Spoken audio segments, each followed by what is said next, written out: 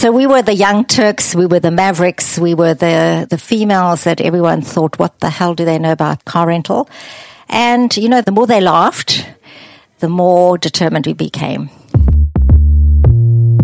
The Matt Brown Show.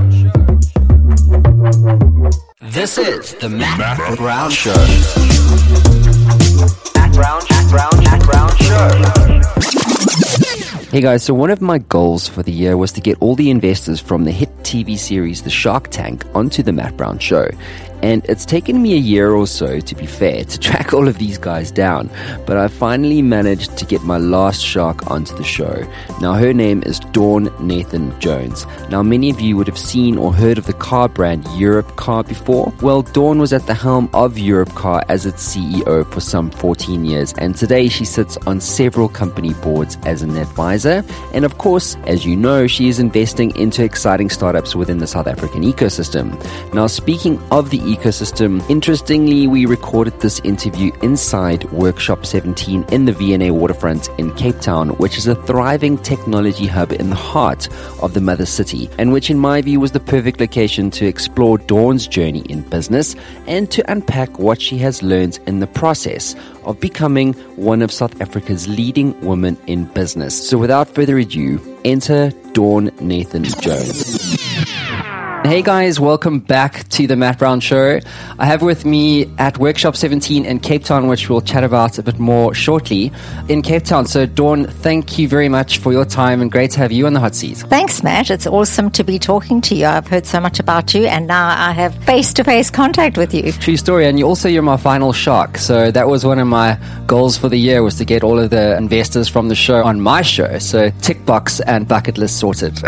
Cool. You know what they say about last? Leave the best till the end. This is true. This is true. Manus, Gil, and Romeo, if you're listening, your work has been cut out for you. Cool. So let's start off by going here. So what was the greatest lesson your father ever taught you? Humility, being humble, being grateful for what you have, being, feeling blessed. My dad died actually quite early, but my mom was quite a powerful businesswoman and one of my mentors. My mom was, a force to be reckoned with and still is. What did she do? Was she an entrepreneur? Yeah, she was. She was an entrepreneur. She worked in different businesses and she ran cosmetics and then got into nutrition and taught me how to be self-sufficient. If you wanted to go overseas, then boy, you better work for it. And that's really how my career started. My mom said, you want to go overseas. I wanted to do a Contiki tour. Well, you better go and work. So I sold cosmetics. I did all sorts of things until I happened to meet Carol Scott and we started this car rental business. And did you go overseas? Did you enjoy it over there? You know what? I never got on that Contiki tour. Did you not? No. So this was 1980 and I'd matriculated just before that and done a whole lot of different things to earn money. And I said, I'm going to study, but I'm going to earn money first. And I never ever did the Contiki tour. I happened to accidentally meet one of the co-founders and I was 21 years old. Didn't know what I wanted to do. I knew that I wanted to make lots of money. And I'd proved. At like 13, I was selling cosmetics for my mom over holidays and making like lots of money, like 600 Rand a day. When you were 13? When I was 13, yeah. So I knew that I wanted to be successful. I didn't quite know what I wanted to do. I had no desire to be in the motor industry or transport or logistics. But I happened to meet this amazing dynamic woman who said, come join me. We're going to be the biggest thing to revolutionize the car rental industry. And in 1980, did we know what revolutionize was? But we sure did. We sure did. So we were the young Turks, we were the mavericks, we were the females that everyone thought, what the hell do they know about car rental? And, the more they laughed, the more determined we became. It's funny that, how when you're young and you're female and it's kind of like there's that stigma attached, well, what can a woman possibly know about a car? Do you know what I mean?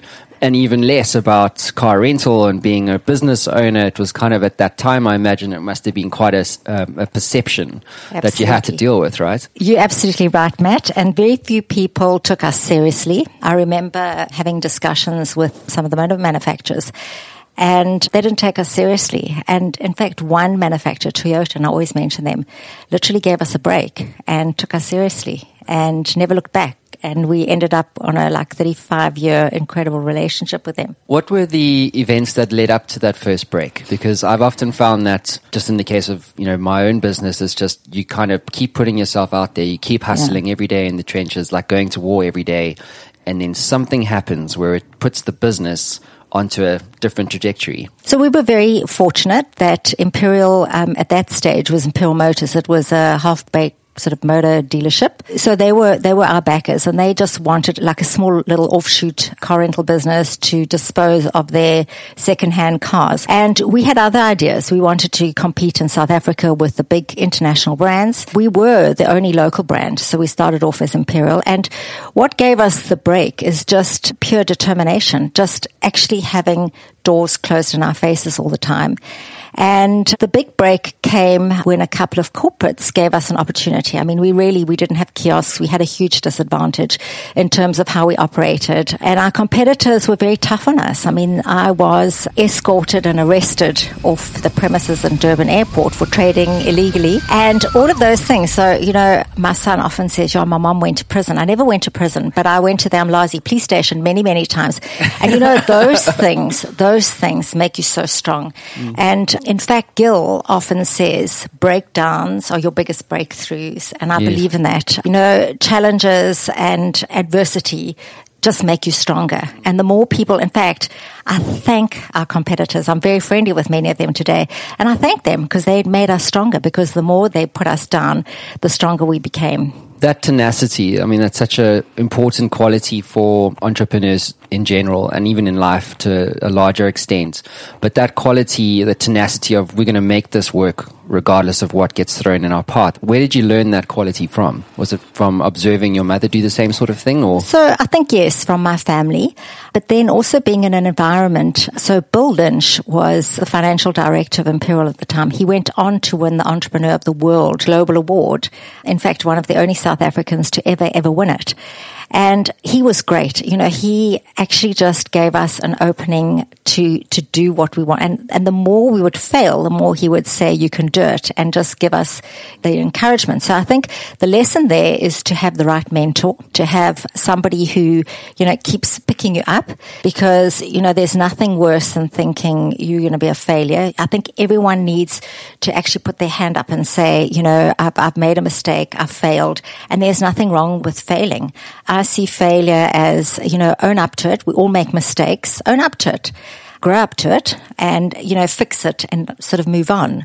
So yes, from my family, from Bill Lynch, from Carol Scott, I was very blessed to have the greatest mentors that anyone could ever been exposed to. But a lot of people don't know how to use their mentors or coaches.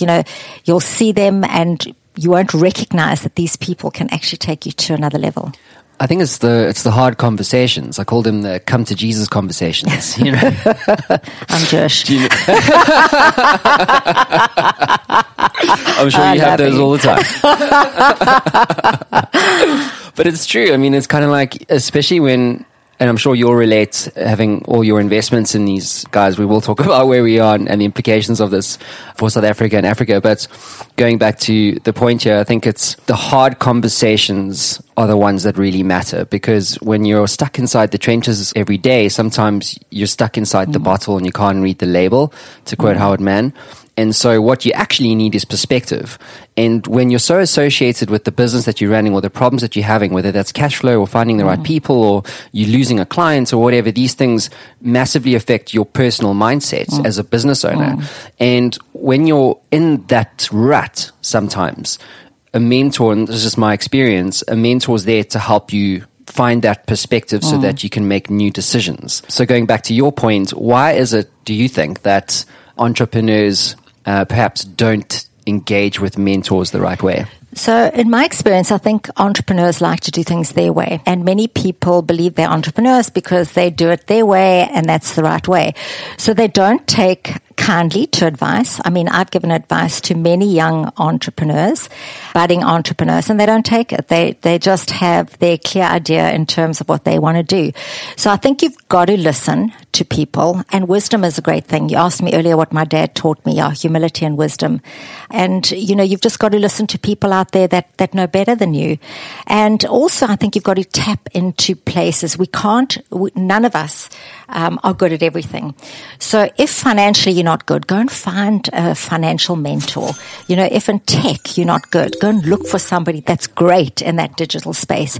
So as an entrepreneur, most entrepreneurs are passionate about what they do, whether it's a product, whether it's an IT, whether it's whatever it is, and they don't surround themselves or they don't tap into people that are better at other things that maybe they're not so good at. Yeah, I mean, what did Vinnie Lingham say to me? He said, listen, I said to him, what makes a startup successful? And he basically said, look, basically a business is just a group of people working towards a common goal. Yeah. Right? And so within that business, you're going to have different skill sets. So to your point, I want to ask you about, basically you're going to have these different skill sets, right? So if you're the founder, sometimes you have to do marketing, sales, project management, HR. You're basically wearing all these different hats to get your business off the ground. But at some point you get traction, you get some customers in, you start getting revenue, cash flow is not a problem anymore. You're out of the survival stage. And now you're running a great startup that's exciting, that's got room to grow, potentially a global market that you have access to.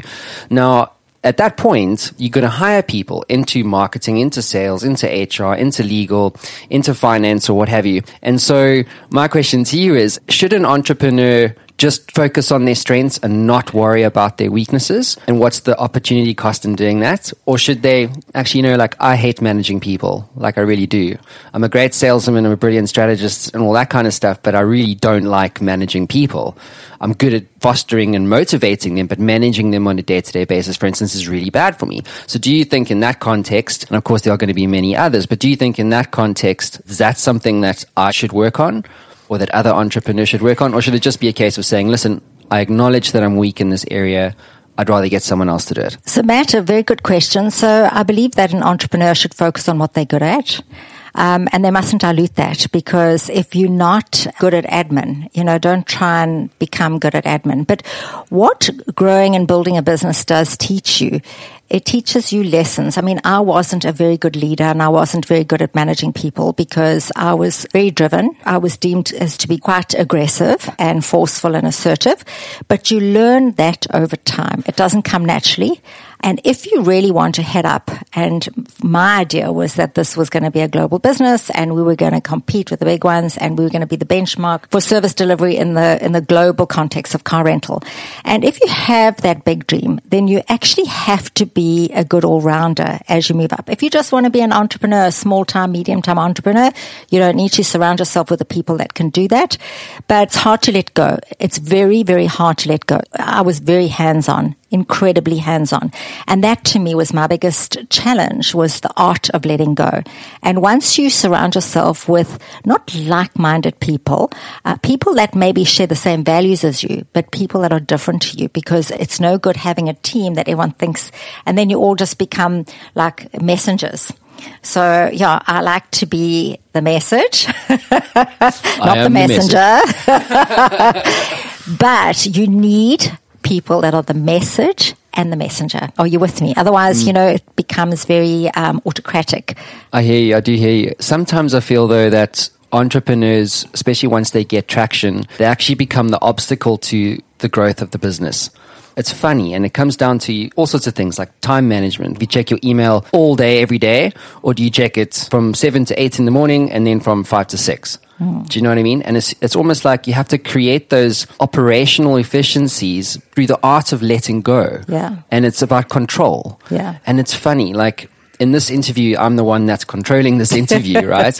It's like running a business, right? So, but I guess, how do you let go? Because it's kind of like, remember when you sat down, you said, why didn't I interview you? Do you know what I mean? Like, and it's like, I'm open to it, but wow, what would that be like? You kind of get uncomfortable. Do you know what I mean? So how do you let go? So letting go really requires a lot of trust. You've got to trust in people, and you've got to give them the leeway and empower them. They're going to make mistakes and they're not going to do things the way you do them. And actually that's good. That's a good thing, not a bad thing. And at first you think it's a bad thing, but then it's a good thing. And as long as you're open to the fact that people are better than you.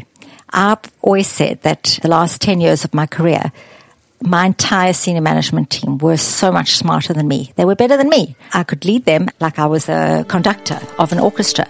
And you've just got to realize that people are better than you. And I think sometimes women particularly are quite power hungry and don't like letting go and don't like criticism. And I think it's something that you've got to be open to. So yeah, letting go is not easy, but you have to. How did you go about motivating your board, for instance? So, and what did you learn in the process of doing that? So, yeah, I think that came from me having built a reputation that the board hopefully trusted my instinct. There were many times that I had heated debates. So the one area for me was 2008 when there was this global meltdown, the recession hit. And I'd been looking around and I realized that unless we really were a global player, because people buy online, and if somebody's coming to South Africa and they're living in Europe, who's Imperial Car Rental? So we were a local brand, and local is good. But, car rental and travel, airlines, have been highly commoditized, and, people just book a flight. I mean, if I ask you, in the last 10 trips who you flew with, you wouldn't really probably know, because it's about time, proximity, it's about all of those things, price that fit into you, and car rental became exactly the same. So I went to the board with this proposal that we needed to align with a global player, and literally, I don't believe in dual branding, you one or the other, and we needed to change our name from Imperial to Europcar. They looked at me as though I was absolutely insane. Like this was the riskiest thing that we would ever have done for the business, and how can you take like a 3-decade, and there were a lot of people that had emotional attachment to the name Imperial, and I just felt that we really needed to be global. We needed to be on the global platform. What was happening is a large amount of our corporate businesses with shared services and decisions being made in Dubai or in Ireland or wherever for these huge big, so SA Breweries, head office no longer in South Africa, Old Mutual, all of these companies, we weren't even on the shopping list. So when they would tender for a car rental supply, because we were local, we weren't even there. So in 2007, 2008, I motivated that we needed to be global and we needed to be on this global platform, local, but had this incredible global footprint. And it took a long time, but yeah, so I was successful. I mean, I never really found two things. I never found the fact that I was like the only female on the board ever to be a disadvantage to me. And, the fact that sometimes I didn't always agree with the way that the board wanted to go. It was never, we always got round it. So we always found a good medium. Stay with us. We'll be right back.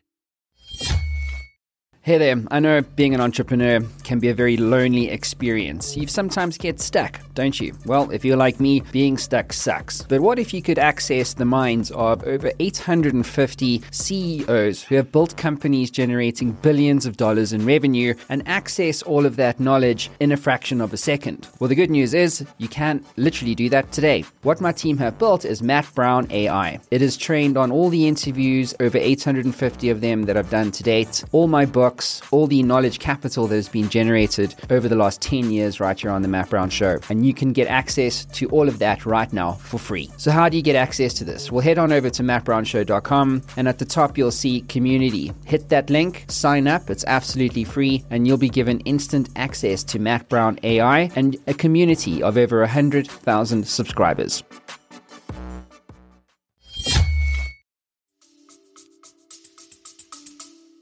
I think that's a great story for a number of reasons, because when you have a board, this is what Vinny actually said to me. So when he was at Gift, basically, he said, we're going to become a gift card mobile business, right? And his whole board said no. And he was like, hang on, but I'm the CEO. Like, it's my decision. And literally, they had to fight about the direction of the company. And so that's an interesting story that both of you share. My question, though, to you is, how did you make that decision? Or how do you make decisions in business? Because for me, it's such an important quality, because it's a skill that anybody can learn, but it's not a skill that many of us are born with. And I've asked this question before to a number of entrepreneurs and CEOs, but how do you make decisions? I mean, take this story around rebranding it to Europcar to make sure that effectively you've got international reputational equity, or however you want to describe it. But was it intuitive? In other words, was it something that you felt in your gut, or was it a combination of what you felt in your gut and what you were seeing out there in the market? So you may laugh at me, but there is a thing called a woman's intuition. So that's like a little bit. So there's a woman's intuition, but jokes aside, I think you've got to keep relevant. You've got to keep looking at markets and how markets are moving. You've got to surround yourself with people that can tell you what's happening, you know, what trends, what's out there, who your competitors are. And I'm not just talking about local competitors, and I'm not talking about direct competitors. So I'll give you two examples. One, Gautrain. The Gautrain's coming to Johannesburg. You know, who thought the Gautrain was going to impact on car rental? Well, it did. I then quickly rushed out and I got the University of Pretoria to do a whole feasibility study on how it was going to impact car rental. And we turned our business around to say, okay, well, we will be at the station and we'll provide a free jockey service, et cetera, et cetera. And it actually could have taken us out of the industry. And the other one is Uber. You know, everyone said Uber, like, oh, that's no direct competitor for the car rental industry. Well, I can tell you it is, and it was, and it has been. So I think you've got to keep yourself relevant, and you've got to keep looking out there, not at your competitors, but your indirect competitors and what's happening on the global front, because the market changes, and it changes so quickly. It really, really changes so quickly. And I think you've got to keep your fingers in a lot of different pies. So if we had just said we're a corporate car rental company, we rely on corporate business, but you can't, because the market has moved. The market has shifted. Today, one of the biggest markets is where insurance companies, as an add-on service, give you a free car rental, you know, when you have an accident, God forbid, or if anything happens. So, I mean, that's a massive, massive market. Who could have read that, you know, 20 years down the line, that market didn't even exist. And now it's the biggest market for the car rental industry. So, yeah, things change all the time. So you can't really rely on just one market. You've got to really test and try. Testing, dabbling, putting fingers out there, feelers out there constantly. The rest of the show is coming up shortly, but now a quick word from one of our sponsors. So I've got some great news. Digital Swarm is finally coming to Joburg. For those of you who don't know, Digital Swarm is a digital marketing event designed to help grow the digital marketing industry in South Africa. It also allows industry leaders to share their insights, knowledge, and experiences. DigitLab's Digital Swarm will be hosted in Joburg at the Vega School Bordeaux campus. The event will be kicking off on the 27th of September from 6 p.m. Now, guest speakers for the night include KFC's digital manager Benjamin Schroeder, URUP CEO and founder Mike Eilertsen, and myself, Matt Brown, the CEO of Matt Brown Media and Digital Kung Fu. So if you're into digital marketing or you're interested in finding out more about the subject, make sure you book your ticket on eventbrite.com. That's BRITE.com. You can also sign up for Digital Swarm updates at digitlab.co.za/what-we-do. So I will see you at the Digital Swarm event on the 27th of September. So we are here in Workshop 17 in Cape Town. It's my first time here. It's amazing here. If you guys haven't been here before, please come down and check it out. It's really cool. Dawn, what is Workshop 17? And in your view, why does it matter so much to South Africa and Africa? So Workshop 17 is a hub where, well, you can see there's a big sign that says collaborate, which really brings people together. So hot seats, hot desks for entrepreneurs who don't particularly want to work out of their office or coffee shops, to work in a very, very innovative environment, a very young environment. So what happened is the Watershed opened a number of years ago, and there was this additional space up here, which they have turned into a hub for entrepreneurs, small businesses, independents to come and work. So for me, it's great, and I stumbled across it. One of my businesses, one of each, a handbag business, which is one of the first investments I made on Shark Tank. They actually have a little kiosk. They're doing incredibly well. And so, yeah, I've stumbled across it in a couple of businesses and a couple of meetings that I'd had here. I love the environment. I love the fact that it's fresh, it's young, it's dynamic, and you've got so many. The people that I've met here, it's just unbelievable. Networking opportunities, amazing. So it really is. And it's really the way to go. You know, the old brick and mortar office. You know, if you think about it, it's quite an old fashioned concept. This podcast was recorded, composed for, and mixed by Audio Militia, leaders in composition, final mix, and sound design. For more info, visit audiomilitia.com. Yeah, so before we went on air, I asked you this question, which was, what is one great injustice that you see in the world of business and entrepreneurship? And you mentioned education. Yes. And I find it interesting that was your answer, because when I look here, I'm looking at all these startups and I'm wondering, there's such a huge gap between the current education system, right, and what that prepares you for, which in my view is a industrial age type of result, which means, hey, go and get your master's degree in whatever that is, and you can go and work for Anglo-American, right? Yet here we are with, I'm looking at all the names on the board there, and there's probably like 150 different startups that have offices here. And I can guarantee you this, or I guess my working assumption here is that they probably went to school, maybe they didn't. Yeah. But our education system is not geared to produce this result. And it's such an irony, because I'd love to know more about the backstory behind Workshop 17. But let's focus on education. I mean, how do we prepare? And I meet youngsters all the time. They're like, I've been listening to your show, and it's always such a humbling thing for me to meet people, because I never ever thought anyone would actually listen. But it's always humbling for me to meet these kids. And they say to me, Matt, like, how do we start a business? Yeah. So I feel very strongly about entrepreneurs really are the new economy, and where we're going to create jobs and teach people to become self-sufficient. So what really irks me is that our education system is still based on the old Anglo-Saxon system, where you have your teachers who are 50 or 60. They've never really run businesses, but at the end of the day, when you finish school, you go into university and you're in business, and most of them have never been in business. And I talk to a lot of entrepreneurs and a lot of people who are looking for funding who come to me. And it's really sad that some of them, like in their 40s and 50s, they come to me and they want to leave the corporate world and they want to be an entrepreneur. It's too late, baby shoes. I want to tell them that. I don't. But we really need to get to the heart of the problem, and that's in the schools. And how are we educating our children? How are we educating the future of this country? So I'm involved in a business. I'm hoping to get involved in a business where we can take this entrepreneurial concept to the schools and run pretty much like a little mini Shark Tank, but in schools. And I've done a couple of these sessions, and it's actually mind-blowing what these youngsters have in their head. But then they're boxed, and they're taught to think like in their box. And we need to unbox them. We need to get them to think about, if tomorrow I had to make my own money, what would I do? So I'll give you a quick example. So my son is 11, and he knows that I'm always looking out for an opportunity. And there are millions.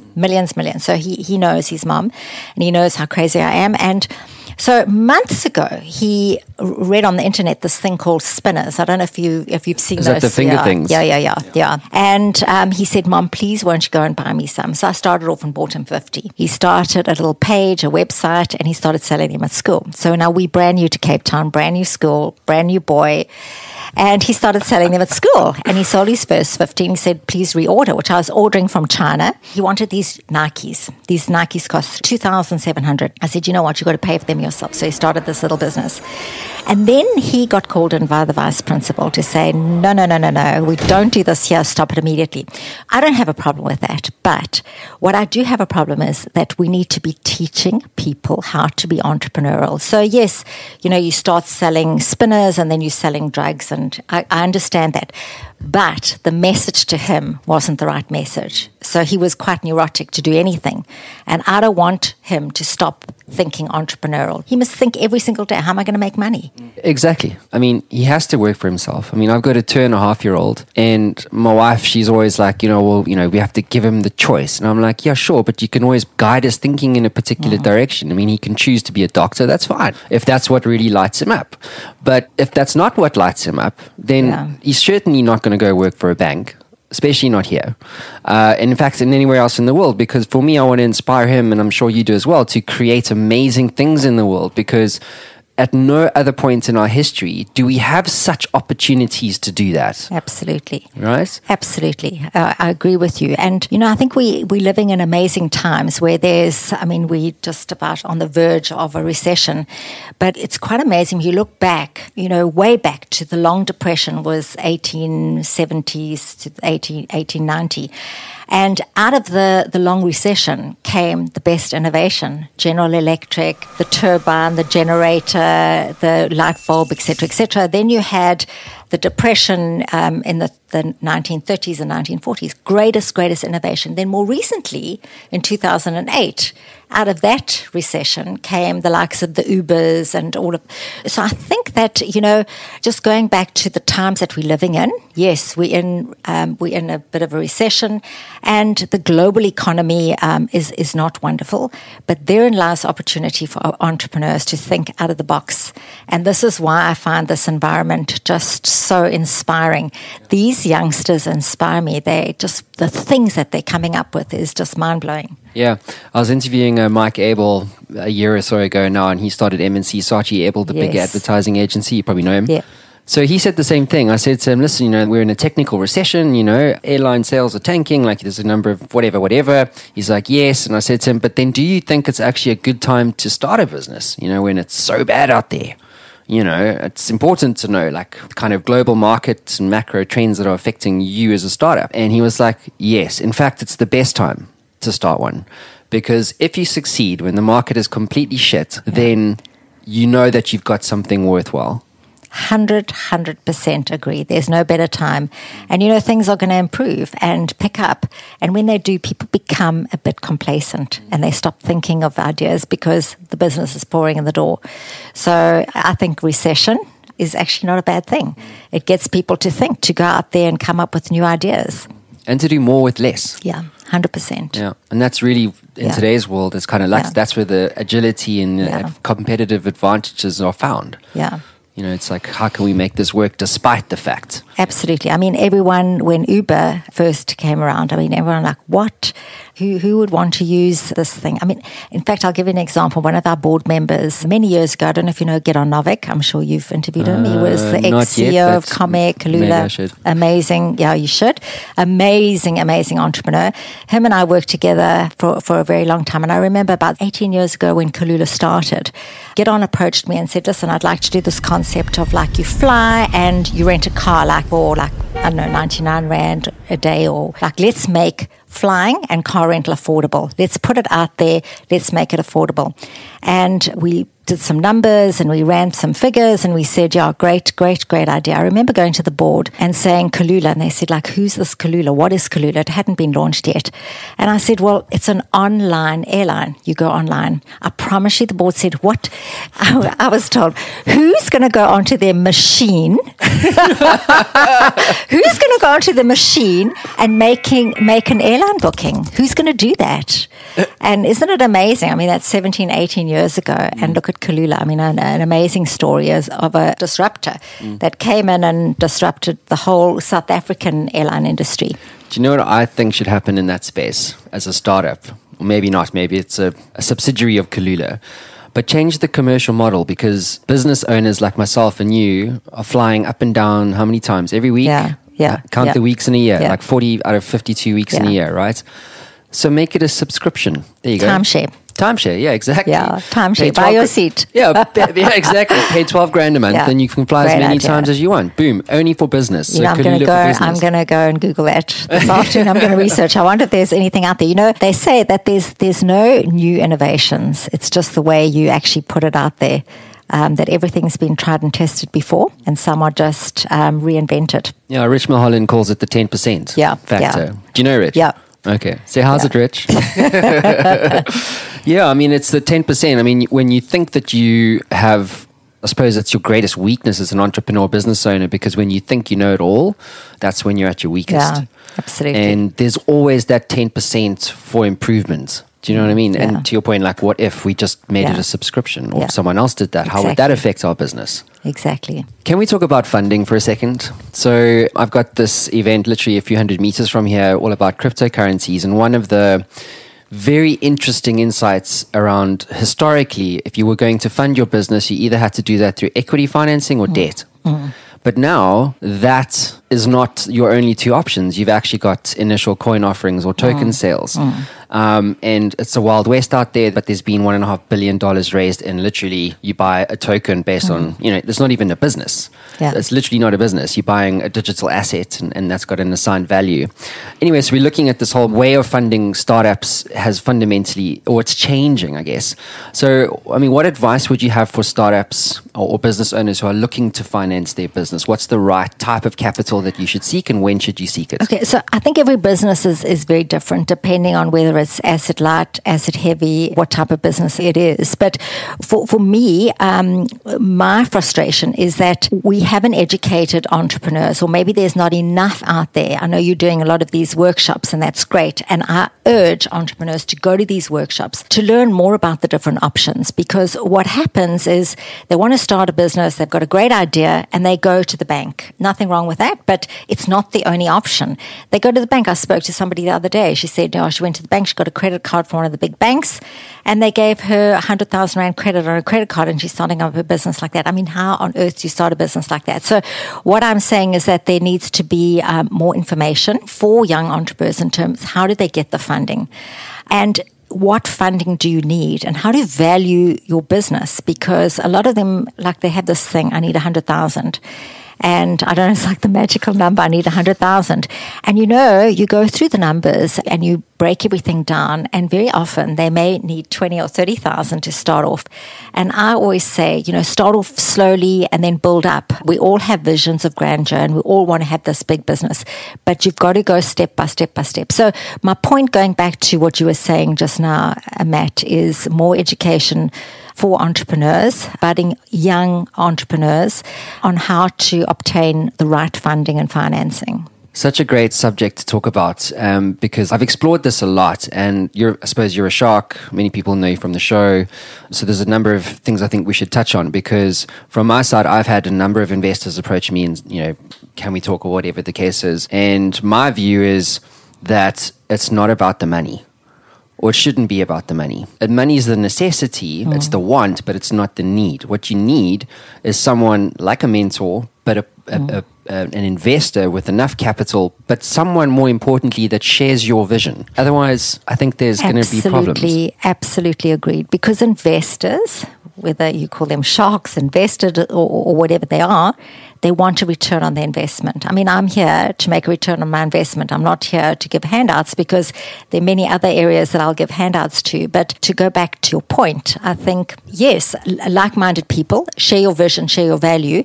And then importantly is somebody that can open doors for you, because very often these entrepreneurs, they just need the right channel. They need the right networks. They need the right contacts. They need to know how to put a pitch together.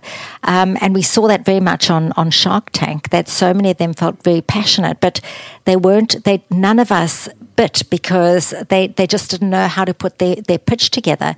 Very enthusiastic, very passionate, but didn't know really about, like, in the next month or the next 5 years, where this and what the business would look like. They didn't know the numbers. I mean, I found that come up time and time and time again. What's your run rate? What's your cost per acquisition? What's your churn rates? Like, these are the numbers that you should be, live and breathe every day. And the biggest one was that people don't know. I mean, you're going to laugh, but people, and it's not funny. It's the way that we're bringing up our kids. They do not know the difference between revenue, gross profit, and net profit. Okay, but surely that should be taught in school, going back to our educational point here. But that is a classic example, because you don't get taught that at school. Yeah. You only get taught that. You get taught the theory of that. Yeah. But you don't get taught, how does that really relate to business? How does that, if you've got a bakery and you're making bread, what is your revenue? What is the cost of your product?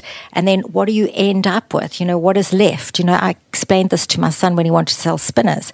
Yes, sure, I was buying them for 40 Rand. He was selling them for 80 Rand. What was the cost of distribution? There was a cost putting this little YouTube video together. So, but it's a conversation I think that we need to have with our kids. By the way, the apple never falls far from the tree, does it?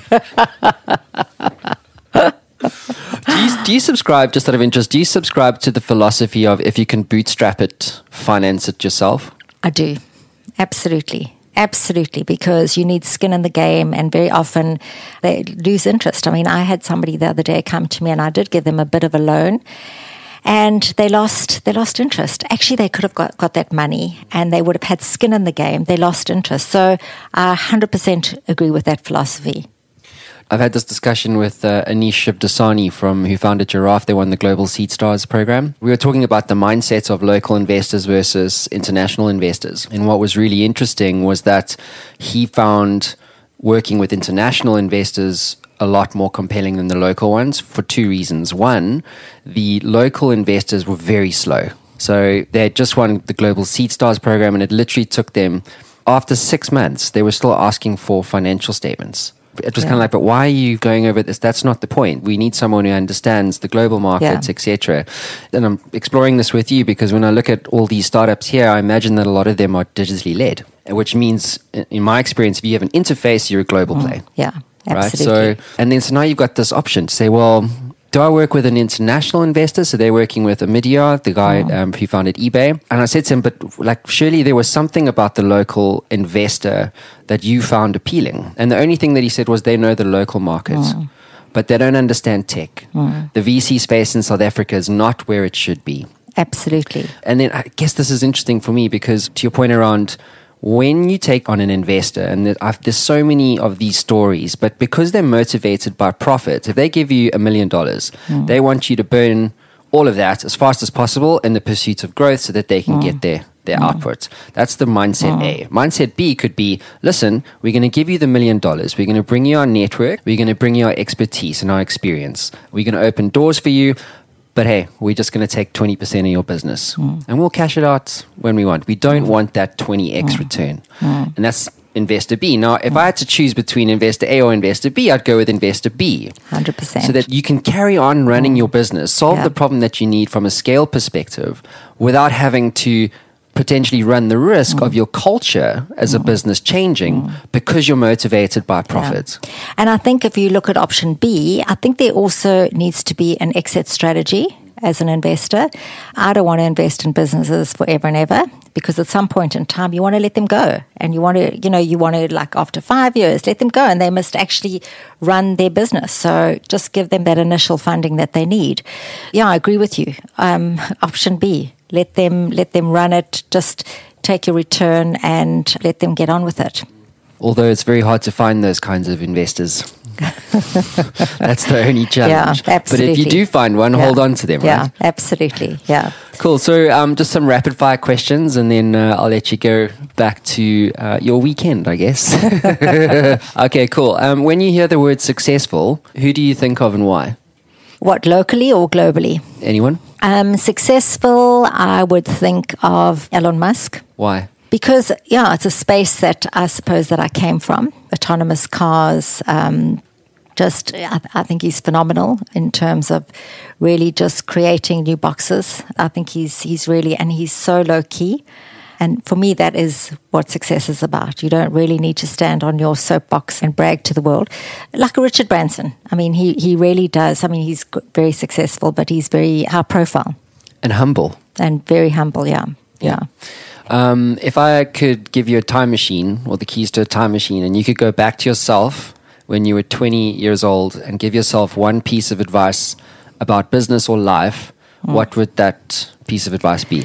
So that piece of advice when I was 20, I wanted to make money. I just wanted to make a lot of money and I didn't educate myself. I didn't go to university. I only got to study later on in life. I think you must do that as early as possible and learn as much as possible as early as possible. What's more important for an entrepreneur, EQ or IQ? EQ. Only because I wasn't a straight A student. Only because I wasn't straight A. But you know what? I mean, you've obviously read the research out there that the greatest leaders have such high EQ. So strangely enough, some of the geeky people, I mean, like Bill Gates, for example, apparently his EQ is quite low. What's the Apple guy? Steve Jobs. Steve Jobs. His EQ was incredibly, incredibly low. So I suppose horses for courses, but for me, EQ. What's one question? I mean, you must do tons of media interviews and looking back at your career. I mean, who knows how many that is. But when you look back at all of that, what's one question about business or entrepreneurship that no one has ever asked you, but you wish they did? Sure. Let me think of that. That's a hard one. Do you want to come back to it? Let me come back to it. Let me give it some thought. That's an incredible question. So people ask, what are the things that make you stay up at night?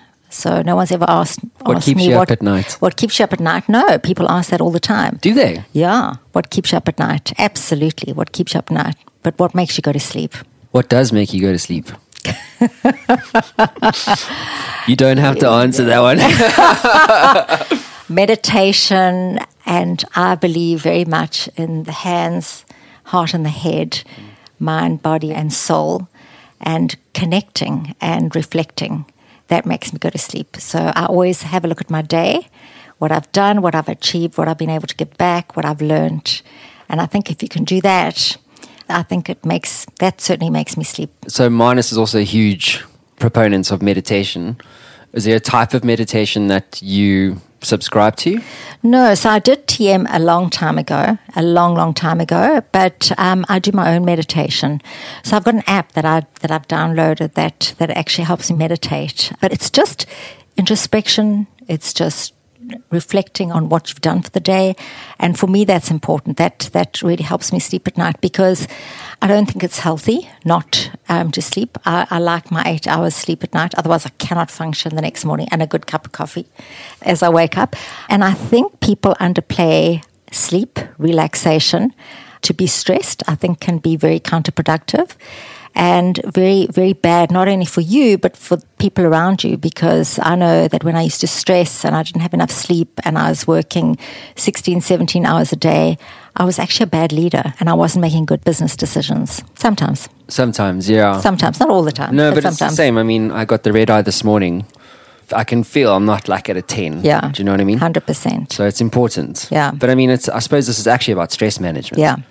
Outside of meditation, are there any other recommended behaviors or habits that entrepreneurs can adopt to manage stress? No, there's many. So for me, I'm a girl, in case you haven't noticed. No, I've noticed.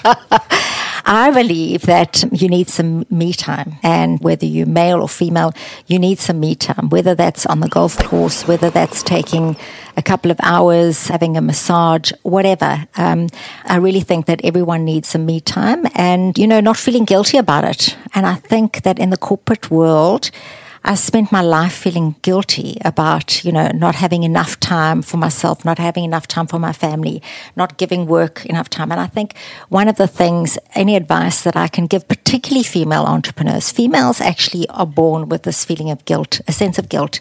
You're not a good mom. I'm sure you've got a wife. You know what I'm talking about. That's absolutely true. And I think you need to dash the sense of guilt. Dash the guilt and just get on with it. I talk to a lot of women, and a lot of women ask me, how do you balance the work life? There's no such thing as balance. Just be the best you can be in both. There's no such thing as work-life balance. If anyone tells you that they've got it right, well, you know what? I don't buy into that. But dash the guilt, get some me time, and do whatever it takes to de-stress, whether it's reading. I love my own space, and particularly in Cape Town. I mean, I go for walks on my own, and I love my own space. Amazing. Last question for you. Why do you do what you do? What gets you out of bed in the morning? What gets me out of bed in the morning is the fact that I actually have to keep reinventing myself. And I think it's one of the things where I'm no youngster. But the fact that, what is new, what is different, what am I going to do today that is going to make a difference and an impact in some way, whether it's to myself, whether it's to other people. And I'm very passionate about so many different things. But what really gets me out of bed is the potential and the opportunities for youth in this country if we get it right in terms of education. Not just through Shark Tank, but taking a sort of quantum leap outside of the corporate world and being in this entrepreneurial space has given me a new hope in South Africa that there is incredible talent here. Absolutely incredible talent. So one, what gets me up is to identify and go and find, search, seek that talent, and then take that talent and make a difference, to do something with it. So that's what's keeping me busy. I mean, as I said, I'm in the returning stage of my life, and it's just so much fun. It's absolutely, for me, it's more rewarding than the earning. And judging by where we are, there's a lot of talent here. Sure, incredible. Dawn, thank you so much for your time. It's been an absolute privilege to get to know you. And yeah, let's see what amazing things will transpire or manifest in the future for you. It's going to be very exciting to watch. Thanks, Matt. It was great chatting to you. Thank you. Cool. Ciao. Hey guys, so about 18 months ago when I made the decision to start podcasting, it really was a terrifically bad idea for many reasons. I had no listenership, there was no markets, and quite frankly, I had no idea what I was doing. Fast forward to today, however, and I've built a loyal listenership in 100 countries around the world, and I've done that all without spending a cent on advertising. Now, this is a classic example of how the media landscape is shifting towards on-demand, mobile-based content consumption, and the combination of storytelling, marketing, and innovation on podcasts is proving to be one of the most powerful forms of new media marketing. Now, everyone has a story to tell, but the problem is that you just don't know how to tell it in a new way to the communities that you serve. Now, if you'd like to find out how to tell your own story to a global audience, simply check out getpodcasting.co.za. It's a community for storytellers and podcasters where I will handhold you through the process of telling your own story on a podcast. Oh, and for a limited time only, it's free. So join us now at getpodcasting.co.za and I will see you there. Hey guys, thanks so much for listening to The Matt Brown Show. It's been an absolute privilege having you with us.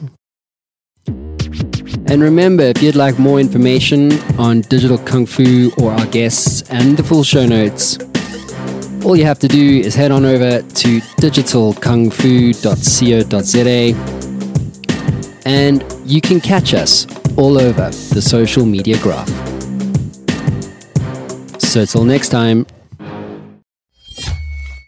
Ever wanted to become a best-selling author? Well, I'm in the influence business and I work with business owners and CEOs and business leaders to help them scale their influence. And we do this as a team by helping you to become a best-selling author, sought-after speaker and industry influencer in only 30 days. My team and I have developed a system that delivers a best-selling book and a launch campaign 300% faster and at 50% less cost than anyone else in North America. This system is incredibly efficient. One of my clients, Haiku, went from a 2% share of voice globally to an 11% share of voice globally in only 7 days. If you'd like more information, head on over to showworksmedia.com for more. That is showworks with an X.com.